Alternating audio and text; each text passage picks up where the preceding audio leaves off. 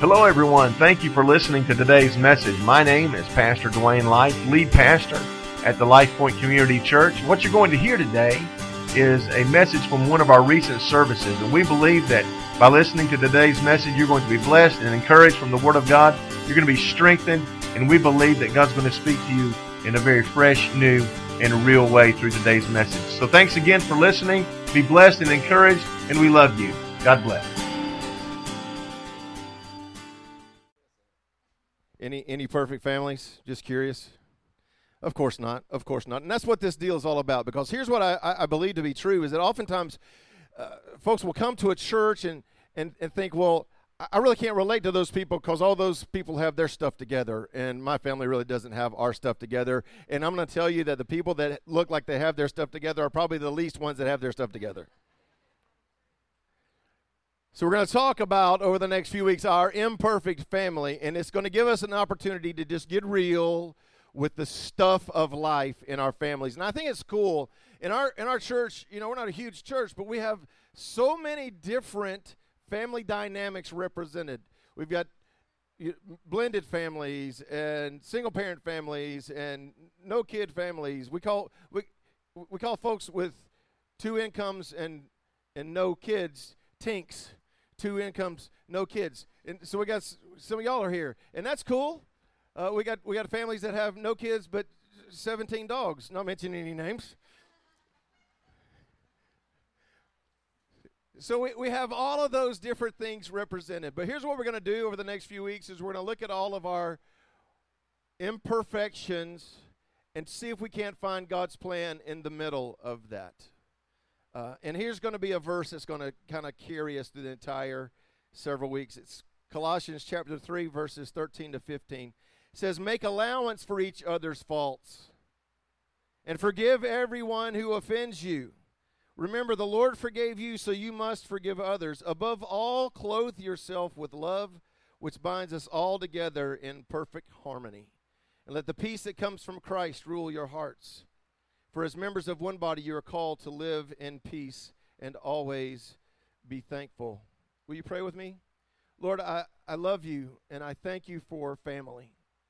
And God, we confess that we are full of imperfections and dysfunctions and flaws, but we believe that you have a plan and that your grace is sufficient even in the middle of those imperfections and dysfunctions and flaws.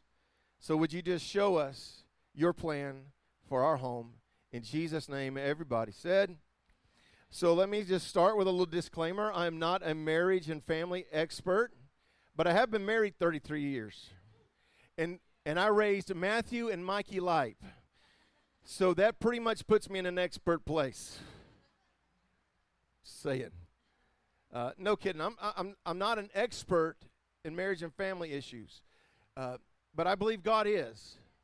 And I think we're going to look at some stuff together. You know, sometimes I started series like this by saying, you know, the family dynamic has changed over the last maybe 60 years. And I guess to some extent that's true. We've gone from, you know, the Cleavers to Family Guy, right? You know, but I'm of the opinion that family issues and dysfunction has been around for a very, very, very long time. There's nothing new to this generation. Would you agree with that? In fact, here's what I did is I looked in the Bible, and I thought, I'm going to find a perfect family in the Bible, and guess what? There isn't one. Let's start at the very beginning. Adam's family. All right, very first family. Okay, so it started off with blame, and it kind of morphed into murder. You know, what's the first thing Adam did when he got busted eating the fruit? He blamed his wife. And we've been doing that ever since. Come on, somebody. That dysfunction just kept going until Cain got jealous of his brother and wound up murdering him. That was the first family. If you were God or I were God, we'd probably go, okay, that experiment failed. How about Abraham's family? Now, Abraham is known as the father of the 3 largest religions in the world: Christianity, Judaism, and Islam. And his family was certainly not perfect. In fact, Abraham lied about his relationship with his wife, said it's a sister to save his own skin, right? Then decided to be a great idea to have a child with his wife's housekeeper. That went over really well. In fact, we're still paying for that in a lot of ways. And then there's that whole ordeal where Abraham almost sacrifices his son. Now, we know he was being obedient to God, but I just want you to imagine how Isaac felt strapped on this altar, Abraham with his hand up in the air with a knife. He never slept good the rest of his life. Think about that. How about Abraham's nephew Lot? Abraham's nephew Lot offered his daughters to a band of rapists. And no, don't forget about this whole little incest thing that they had going on too. So that was kind of weird. Isaac's family. This was crazy because how many know it never works out when a parent favors one child over another? Somebody said, "Who's your favorite, Micah or Matthew?" I'm like, it depends on the day. Just depends on the day. So Isaac loved Esau. Rebekah loved Jacob. There was this huge conflict. Jacob has to leave. And now, I mean, that's sort of like having a dad that's in love with the Bulldogs and a woman that's in love with the Crimson Tide. It just doesn't work. Somebody said, sent me this on Facebook this past week. It said, Athens is mentioned in the Bible. Tuscaloosa is not. So let that settle. How about Jacob's family? Jacob had 13 kids. He went to Married Not Live, apparently, with 4 different women. Just throwing that out there. He played favorites with his youngest son, and here's what happened. The brothers got mad, threw him into slavery. It was a bad deal. Oh, how about King David? Obviously, a man after God's own heart would. No, King David was a peeper creeper. You know, he's checking out Bathsheba taking a bath and could have stopped there, but he didn't. He's like, hey, you need to bring me her. So you know the story. They have a child. She gets her pregnant, kills her husband. So lust, adultery, murder. King David. Woo. What about Mary and Joseph? Now listen, we know that was a holy union. But if it happened today, let's just fast forward and think, if that same story happened today, these 2 teenagers are engaged, and she winds up pregnant and says, oh no, I'm a virgin. You're going to go on Facebook going, did you hear what she said? No. There has been dysfunction in families for a very, very, very long time. And so let's start this series by going, let's not play any games. Let's not pretend that we are who we aren't, because you're not perfect, I'm not perfect, and you need to understand there is no such thing as a perfect family. There is no such thing as a perfect family, because every family's got imperfect human beings in the middle of it. And you don't do yourself any favors by comparing your family and the dysfunction and the problems and the issues inside your family with another family that you think doesn't have all that stuff. See, you're comparing your real life with somebody else's highlight reel. And I'm going to tell you not to do that.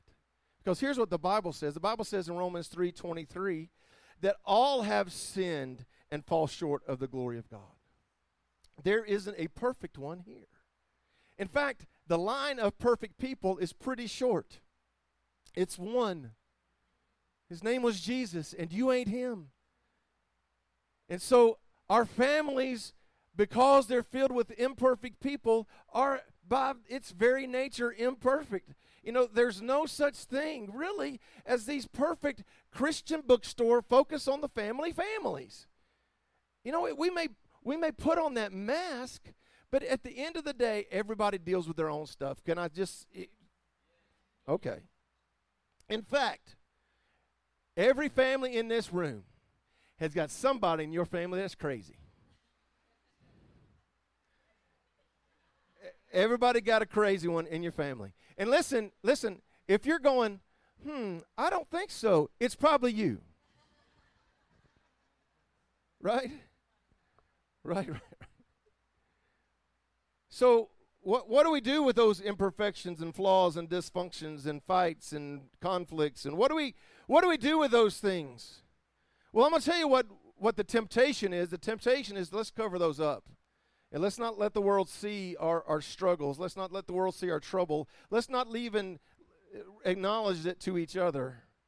And I'm going to tell you that's not the way to do it. Here's what I believe. You might want to write this down. Our flaws and dysfunction give God an opportunity to extend His grace. Isn't it beautiful to recognize that you and I don't measure up? Listen, I'd love to be the perfect husband, and I'd love to be the perfect father, and I'd love to be the perfect grandfather, but I'm not. I make mistakes. I drop the ball. But aren't you glad that in the midst of our failure that we have a God whose grace is sufficient? Here's what the Bible says. 2 Corinthians chapter 12 says, He said to me, my grace is sufficient for you. My power is made perfect in weakness. Therefore, I'll boast all the more gladly about my weaknesses so that Christ's power may rest on me. That is why, for Christ's sake, I delight in weaknesses, in insults, in hardships, in persecutions, in difficulties. For when I'm weak, I am strong. Here's the deal. We can hide our failures and our dysfunction and our problems and the issues in our family away, or we can bring them to the surface and give God an opportunity to extend His grace. And I'm going to tell you that if we would do that as a family, if we'd acknowledge our issues and acknowledge our problems and acknowledge all of those things that make us imperfect and watch God work in the midst of those, that's what I believe God wants to do. See, I realize that every family represented here today is dealing with a different set of issues. And some of you may be dealing with something so drastic like you can't get your husband to throw his towel in the dirty clothes. That's me. Now listen, I'm pretty good about putting my clothes in the dirty clothes hamper. I'm pretty good about that. I have one thing that I fail at. I always leave my towel on the bed. And I don't know why. Now I do it on purpose because it makes her mad. Not really. It's almost become comical because she'll come on and she'll pick up the towel, and it'll be, from 6 o'clock that morning, and now it's 6 o'clock that night, and she'll pick up the towel and she said, "Are you through with this?" And so do you know what I say? Every guy in the room knows what you're supposed to say. Nope. It's right where I left it. Left it there on purpose. I walk in there and I wipe off my brow and take it and put it in the dirty clothes. Maybe that's your main malfunction. Or maybe you're in a situation where relationally, financially, spiritually, emotionally, you're not sure how you're going to get through today. And I want you to understand that regardless of where you're at on that spectrum, that God's grace is sufficient. That God's plan works. And when we do what we talk about a lot around here and put God first in the center, at the core of our relationship, then He has a way of taking those dysfunctions and using them for our good. See, I don't like calling people out without asking their permission, but since he was up here and kind of told his story, it'd been really easy for Trent when he was struggling with his alcohol to tuck that away and not to let anybody know. And to just try to, but see now, 2 years later, 3 years later, God's getting glory because he brought it to the surface, called me on the telephone and said, "Dwayne, I know that if I don't have you on the phone, I won't do this." And started pouring liquor bottles out, one right after the other. And see, that stuff had to get to the surface before God could fix it and now gets glory for it. You understand? We're only as sick as our secrets. And if you're trying to paint this picture-perfect picture of your family around here or in public or on your job or in your school and then going home to hell, it doesn't work. It's not going to work. You can't sustain that kind of life. But here's what you can do. You can admit, yes, we got issues, but we believe that God's grace is sufficient. Find help and watch God work. That's the way it works. So I don't want to insult you if you're one of those folks that we just don't know how we're going to get through tomorrow. I do want you to hear this, that regardless of the intensity of your particular situation, it doesn't extend beyond the reach of God's plan and provision. In other words, no matter how bad your stuff is, it's not too big for God. No matter how bleak it looks in your home, it's not too bleak for God. In fact, I love this passage of Scripture. Isaiah 59 says, listen, the Lord's arm is not too short, is not too weak to save you, nor is ear too deaf to hear you call. See, it's amazing how God can take dysfunction and turn it for good. The story I started to tell you about Isaac's son, Joseph, that was cast into captivity, it looked pretty bleak. His brothers hated him, sold him into slavery. He gets to his new employer's house. He's apparently a pretty good-looking dude because his new employer's wife tries to, get busy with him. And he was a man of integrity, so he runs out. She lies, has him sent to prison, so he's in prison. He is there for a few years and starts interpreting dreams. And when he thinks he's going to get out, some people had promised him that they would remember him, forgets all about him. Long story, here's how it ends up. God exalts him to a position to where he now saves an entire nation from starvation. So you tell me, was God in the middle of that plan? Even in the painful parts, even in the prison part, was God in the middle of that? Even when he was falsely accused, was God even when his brothers hated him, was God in the middle of that? Of course he was. And so it's hard to see when you're in the middle of it. When you're in the middle of the depression or the disease or the pending divorce or the lie or the adultery, it's in the middle of all that where God may be working all things out together for your good. It's hard to see. So here's what I want us to land on today. This one particular thought. And that's the idea of forgiveness. Is it easy to forgive when you've been wronged?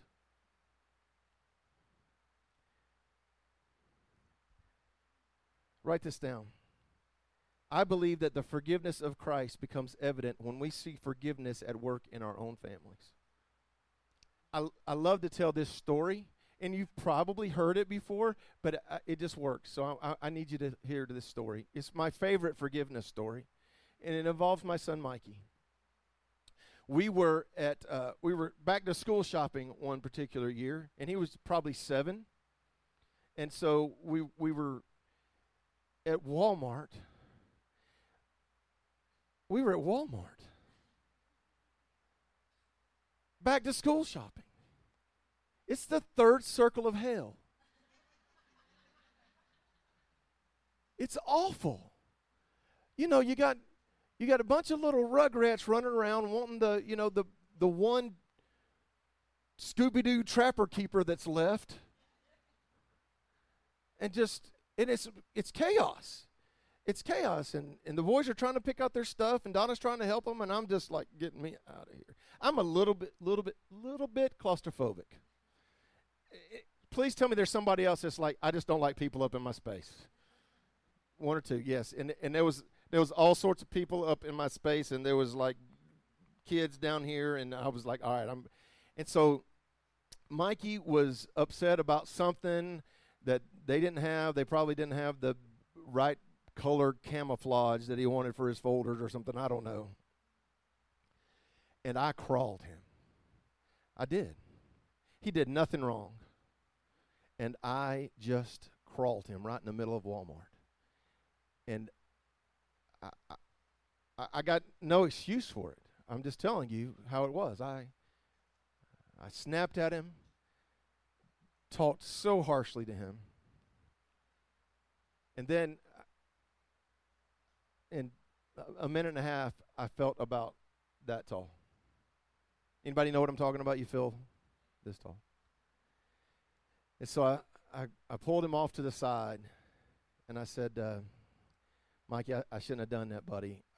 That wasn't your fault. That was all me, and I need you to forgive me. And I'll never forget these words. Now, he was like 7, maybe. And I'll never forget these words. Parents in the room, how many know that your kids probably teach you a lot more than you teach them? I'll never forget these words, because these words helped me understand what the forgiveness of God looked like. I said, son, I shouldn't have done that, and I need you to forgive me. I said, will you forgive me? And he said, of course, Dad. Why wouldn't I? Can I tell you that every time I go to my Father in repentance, God, will you forgive me? You know what words I hear? Of course, son. Why wouldn't I? See, I'm telling you that as you and I offer this kind of forgiveness to our family, to our parents, to our children, to our extended family, the miracle of God is at work in our lives. Here's what Jesus said. Peter came to him and asked him, this is Matthew chapter 18, Lord, how often should I forgive someone who sins against me? 7 times? And Jesus said, no, not 7 times. 70 times 7. And maybe you're here and you say, I'm tired of forgiving. I'm tired of being the one to offer forgiveness. Maybe I would challenge you with this thought. What if offering forgiveness one more time is the catalyst to healing and health and wholeness? What if offering forgiveness one more time is that thing that will move your family into a place of blessing? See, I want to show you this video. And I started watching. I love stand-up comedy. Anybody love stand-up comedy? Okay. But it's hard to watch stand-up comedy because it's filled with a lot of trash sometimes, right? So I started watching this Christian comedian literally 20 years ago. He was at a convention I went to, and so I started watching him. The ones I found on YouTube, I listened to him all the time. And I stumbled across his testimony because I had never heard it, and it's a story of how he found Christ and what the catalyst was with him finding Christ. So I'd like you to watch the screen and listen. This guy's name is Jeff Allen. 19 years ago, I crawled into Alcoholics Anonymous. I literally crawled into Alcoholics Anonymous, and I just wanted to stop drinking. And my father, I remember I was a couple years into that journey of Alcoholics Anonymous, and my father asked me, because he wrestled with alcohol his entire life, and he said, what was the catalyst that got you to stop drinking? Because something profound always happens for an addict to give up using. And I looked at my father and said, I beat my 6-month-old son in a crib. And I couldn't think of anything as a man that would shame me more than that. There's a great saying I heard a pastor say once, every man needs to get downwind from himself. And that night, as drunk as I was and as coked up as I was, I remember getting downwind, and I saw my son as he was walking away. My wife had gotten him away from me, and she was walking down the hall, and his head was over her shoulders and her back was to me. And as I walked towards him, I got under the light in the halls, and my son, 6 months old, got a look at me, and his eyes filled with fear. He got really large. And I realized that I put that fear in that innocent child's life. And he sat on the bed with my wife, and my wife fed him. He got beat because he was hungry. Nothing as a man could have shamed me more than that. And I came into my wife and I said to her, if you don't take me to Alcoholics Anonymous, because I had gone 5 years earlier, and I only stayed a few months and then I left. And I said, if you don't take me, I won't go. And if I don't go, we won't be married. I didn't know how I knew that. I believe that God speaks to us in our worst moments. I really believe that now in hindsight. I look back on that 19 years ago, and I believe God was right there in my house. As broken and as beat up as that house was, he was there. She takes me to Alcoholics Anonymous. They say to me, you got to pray. And I said, to what? And they said, find something in this universe that's larger than you. The world doesn't revolve around you. Alcoholism is a very self-centered disease. Only a self-centered, arrogant person would destroy themselves and the people around them willy-nilly. So they knew that. They said, get on your knees and pray. And I said, to what? And they go, find something, Jeff. Just find something. And I couldn't get my head around that. Honestly, folks, I tried. I could not get my head around the whole concept of me making up an entity that was larger than me, because the only thing that exceeded my arrogance was my ignorance. So I would go to these meetings and I would stand there and I'd raise my hand and I'd share as honesty. That's what I was told. If you're honest, you'll get well. So I would share and I would raise my hand and I would tell these people to their face, I hate all of you people. I hate the fact that I'm here. I can't stand the fact that I'm a drunk. I don't want to be here. I hate you. I hate everything. I can't stand life. I hate it. And they would say, well, keep coming back. I tell you, I believe it's the first place I saw the face of God, because I tried to get fired from Alcoholics Anonymous. I really did. There came a point, I don't know what point it was, that I noticed every time I talked to her, she had her back to me. And I walked over to her one night and I grabbed her by the shoulders and I tried to turn her around and she said, no, please. And I said, what is the problem? She goes, I can't, Jeff. And I go, you can't look at me? And she says, no.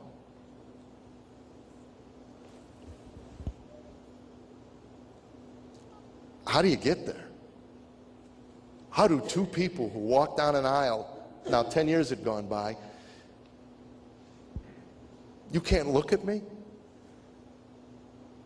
And she says, all I see is all the stuff that we talked about that was going to be, and it's not going to be. And she says, I can't do it anymore. Let's just cut it. Please, fill those papers out and let's just cut it. And I got on my knees, and all I said was, Jesus, I can't do it anymore.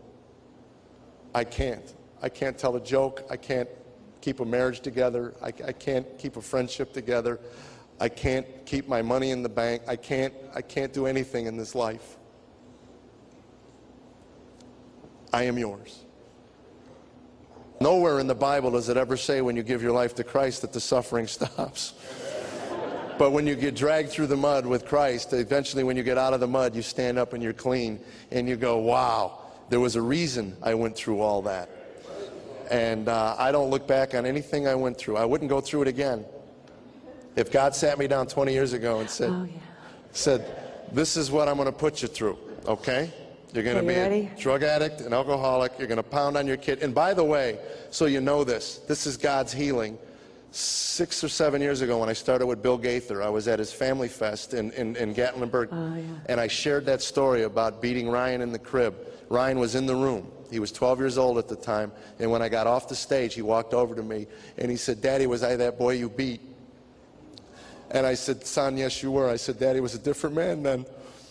He put his arms around me, and he said, I forgive you, Daddy. I didn't even know I needed the forgiveness. You know, the Bible tells me I was forgiven, but to have it from your son, to put his arms around you and say, I forgive you. How many homes would be healed if fathers and sons could just put their arms around each other and go, I forgive you. That's all, I forgive you. And then they start to say something, don't say anything. It's forgotten. What a blessing and what a gift. We don't profess to have 7 ways to heal your marriage. We really don't. We share this story because there is no logical, earthly reason why we're still married and why we're together. But we almost threw it all away 10 years ago. My sons are 23 and 19. That means they were 13 and 9 when we almost threw it away. And I think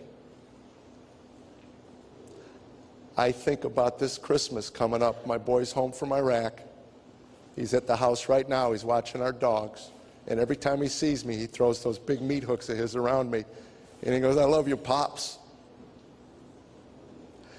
That's what's valuable.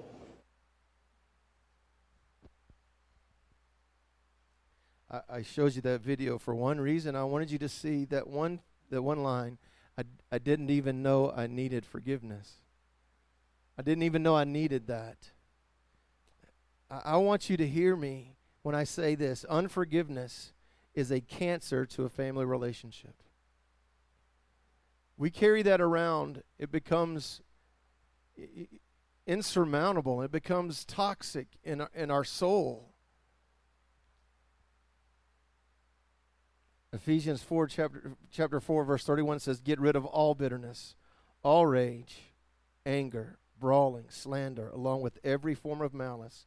Be kind and compassionate to one another. What if we just followed that one verse? Be kind and compassionate to one another.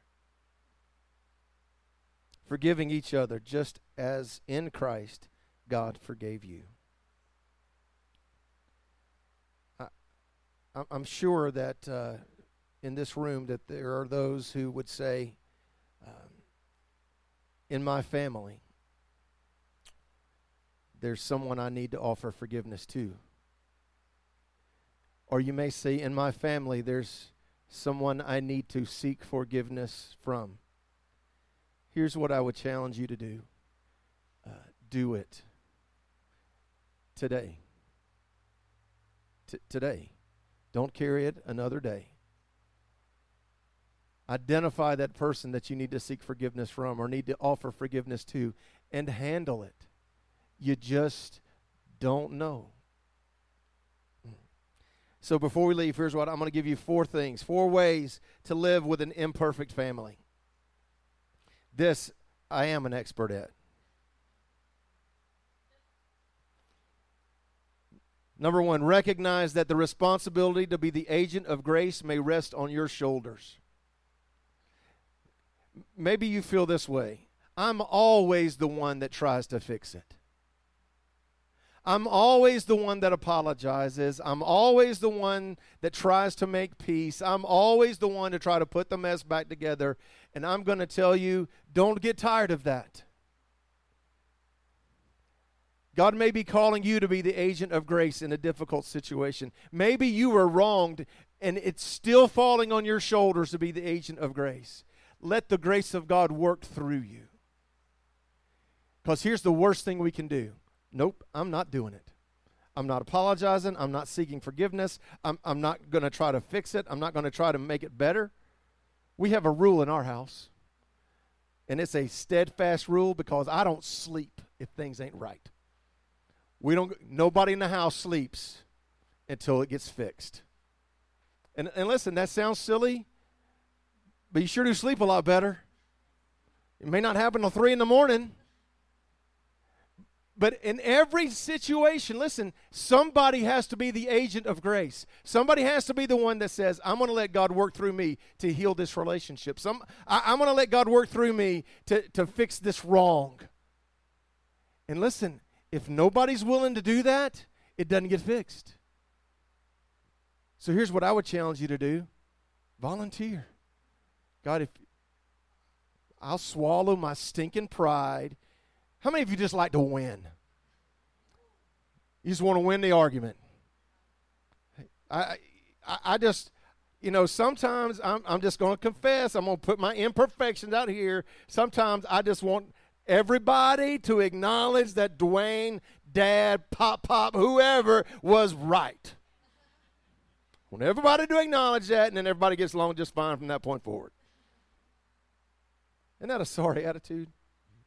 See, even when I'm wrong, I know that God's going to call me to be the agent of grace. Even when I'm right, God's going to call me to be an agent of grace. That's the first thing. Number 2, celebrate God's grace instead of hiding our imperfections. It took a lot for Trent to stand up here and celebrate his addiction that God has healed. It took a lot.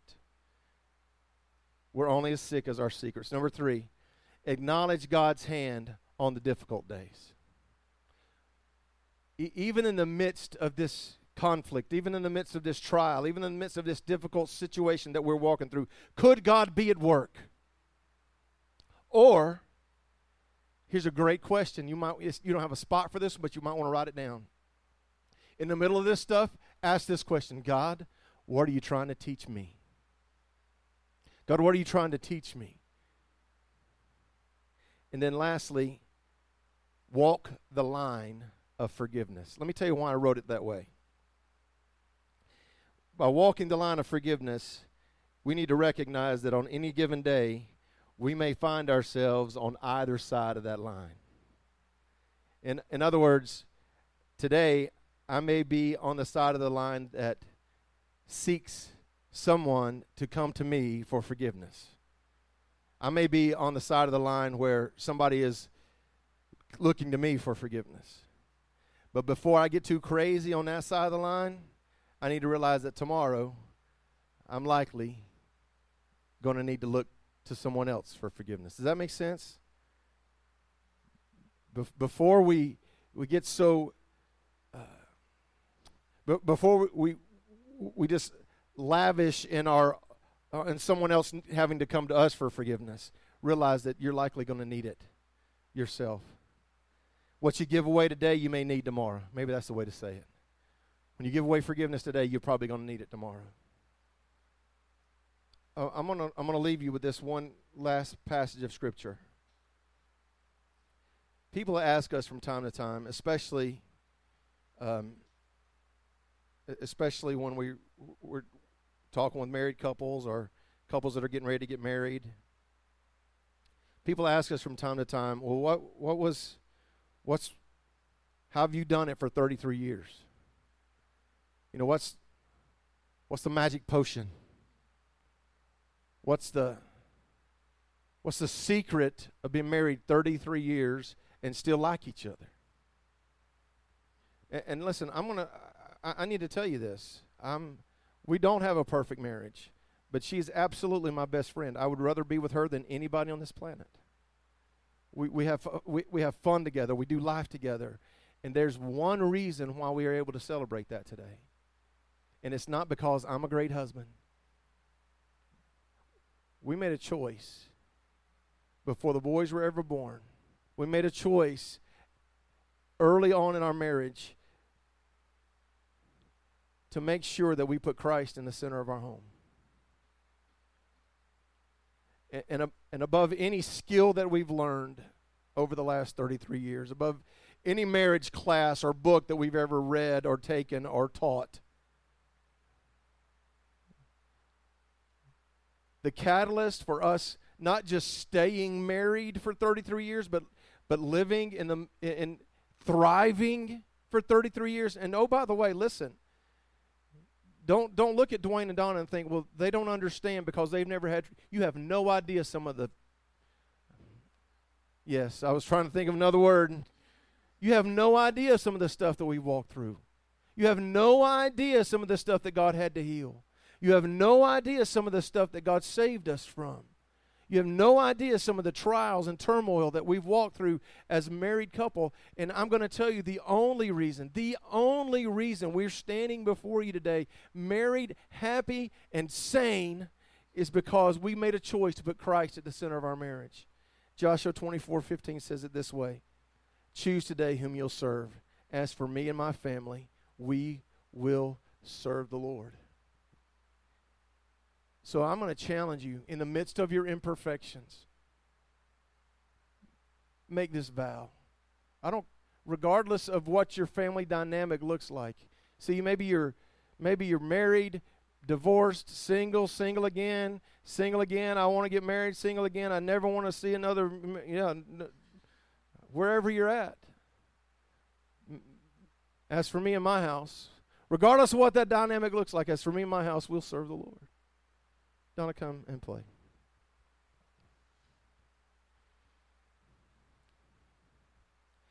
Hey, I hope that word forgiveness resonates with you today.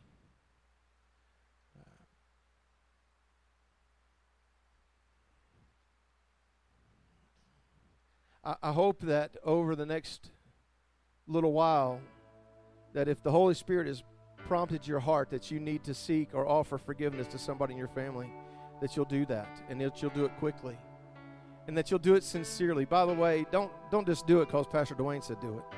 Do it because you understand that the key to your forgiveness, the key to your healing, the key to your wholeness, the key to you moving on in your life is offering or seeking that forgiveness, and you're not going to let it become a cancer in your life, in your relationship, in your family. So I want you to bow your heads with me. See, I think there's a couple different kinds of folks here today. If you're here and you say, Dwayne, I need God to do a work in my family. Here's what I want to do. I want to pray for you. So I just want you, if you say, Dwayne, I want God to do work in my family, just put your hand in the air. Amen. Me too. Me too. If you're here and you say, and I'm not going to ask you to raise your hand here, because you might be sitting beside the person that you need to offer forgiveness to or seek forgiveness from.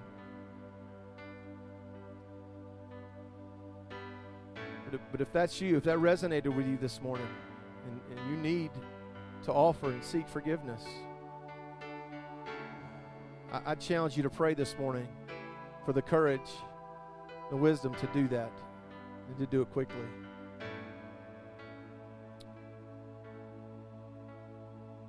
Man,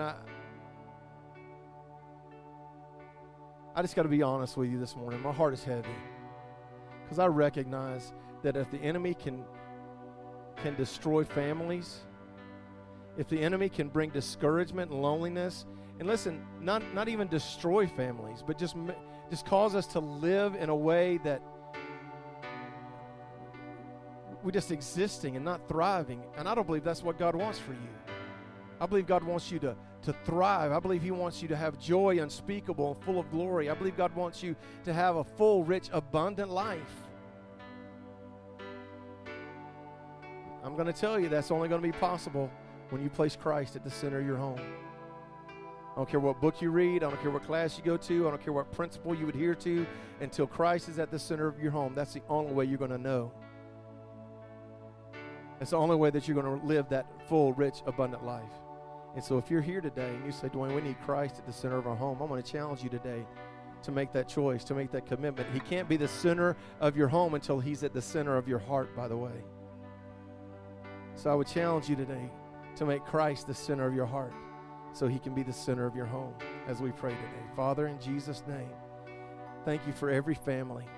Thank you for the work that you're doing. Thank you that we are indeed imperfect families, because in our imperfection, in our flaws, your grace is sufficient and you're enough. So God, I pray for every family that as we place you at the center of our home, as we place you at the center of our life, as we place you in the center of our family, God, that your grace would surround our homes. God, that the peace that comes with the forgiveness that we receive from you for our sin, and the forgiveness that we offer to those around us, and that we seek to those that we've harmed. God, there's freedom in that forgiveness. Thank you for that freedom. God, I pray for every family that's struggling this morning. God, I just sense in my spirit that folks walked in here struggling relationally, financially, emotionally, and I just pray as humbly as I know how that the Holy Spirit does a work that only He can do in the hearts and lives of families today. And God, more than anything else, you would just let them know that even though they may not see it with their eyes, that you're at work on their behalf. That even though they may not see it with their eyes, that you're working hard on their behalf. We love you, Jesus. Thank you for who you are. Bless every family in Jesus' name.